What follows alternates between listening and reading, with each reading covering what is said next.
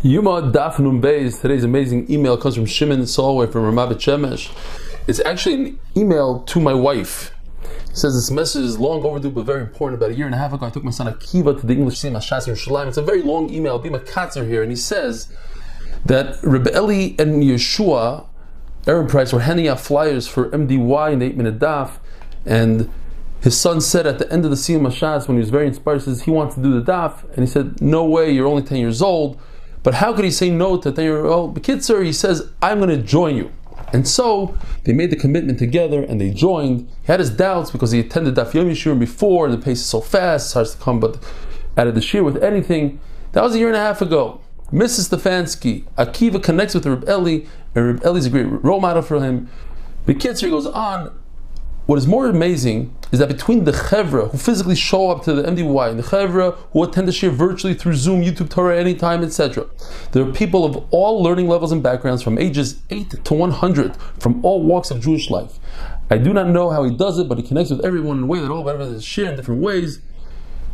This message of Akaras HaTov, 10% to Rebelli, 90% to you, Mrs. Stefanski, you are the silent partner in all of this. You are the modest wife who supports her husband in crazy dreams like MDY. You should know that there are literally thousands of Yom Yishrim around the world, but not like this one.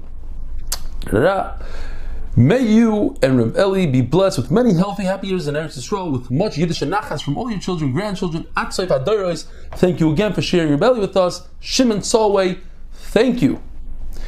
Yuma Daf Nun Beis.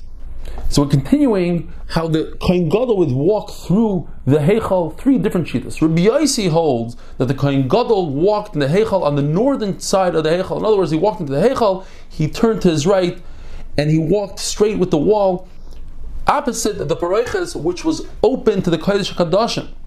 And the reason is, Chavivin Yisrael, HaKadosh Baruch Hu didn't require that they should have a messenger to daven every Yid to daven to HaKadosh Baruch Hu. So certainly, on Yom Kippur, when we send a messenger, that messenger is more beloved than anything, and he can just walk right in opposite the open door to the Kodesh HaKadoshim. According to Rabbi Yehuda, where he walks on the opposite side, on the southern side, he doesn't go next to the wall, but he goes on the other side of the menorah because the wall is very dirty, it's black from the soot of the menorah. In the first Beis Hamikdash, there was a wall that separated between the Heichal and the Kodesh HaKadoshim. It was an amma wide. And Chacham had a suffix in Bayis Sheni. What Kedusha did that wall have?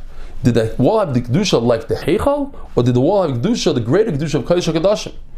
In Sefer Melachim, it tells us exactly how large the Beis Hamikdash is, and it doesn't include the walls. It says that the Heichal was 40 Amma, the Kodesh HaKadoshim was 20, and they were both 20 Amma wide, and they were 30 Amma tall. And the same thing applies when the Mishnah in Midas describes the second Beis Hamikdash. It says the building was 100 by 100 and 100 Amma high, and the Heichal was 40 Amma, and the Traxin, which is the area between the Kodesh HaKadoshim and the Heichal, was a Amma. So we have 100 Amma. And the Kodesh HaKadoshim, with all the walls and everything, 100 Amma. So we see that the Mishnah considered the 20 Amma of Kodesh HaKadoshim, the 40 of the Heichal, in addition to the 1 Amma of the Traxin, so it was never counted. Yosef Ish Hutzal, who has another 7 names, Yosef HaBavli, Isi ben Yehuda, Isi ben Gur Aryeh, Isi ben Gamliel, Isi ben Mahalalel. His real name was Isi ben Akiva, or Kavya. He had a suffix in 5 different psukim. Where do you put the comma? How do you read the center word? Does it go to the beginning of the pasuk or to the end of the pasuk? And he had also the same question in Ksuvim. It says in the Ksuvim, Udvir, Dvir means the mechitza, the partition, Udvir b'soich habayis, do you put the comma there and then you say Penima? Or Dvir b'soich habayis Penima? In other words, the question is, was the mechitza inside of the Kodesh or not inside the Kodesh? Now, the 5 sekes he had in the actual Torah, says in the Torah by Cain, Seis. The question is, does the word mean forgiveness or the opposite? In Loisetiv Seis, is it talking about that you'll have an Aveira if you don't do tshuva? Torah says, Mishukodem, again, does it go in the beginning of the pasuk, on the Gevim, or on Kafterea, Uprochea?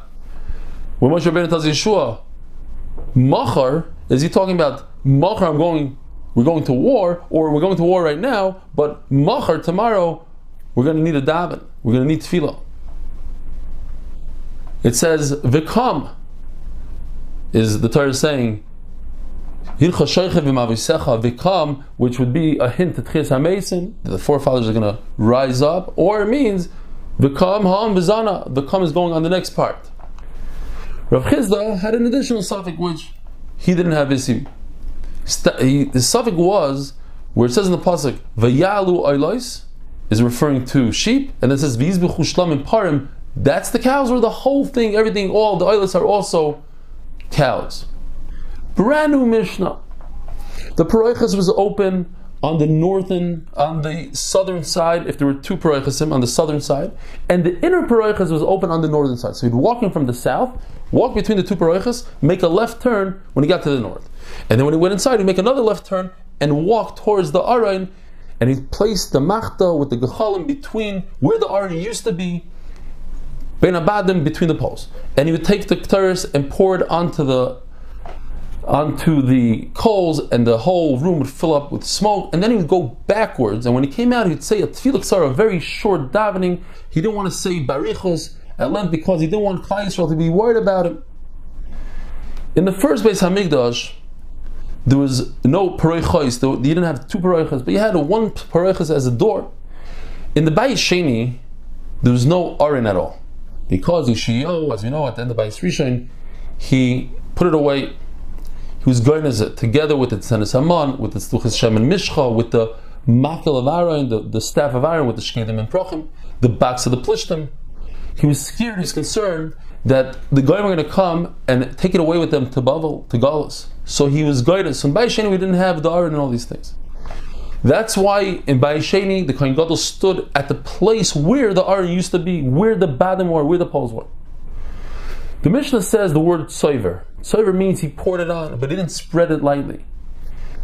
One Mandama says he started away from his body and came closer to his body. He just poured it like this.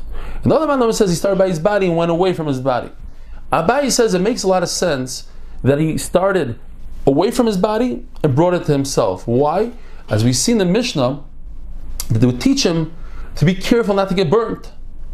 If you start by your body and work your way away from yourself, then you could get burnt from the smoke. But if you start away and come to yourself, that's a lot safer, and that's what the Mishnah means, and that's why it makes more sense as Abaya. Have a great day.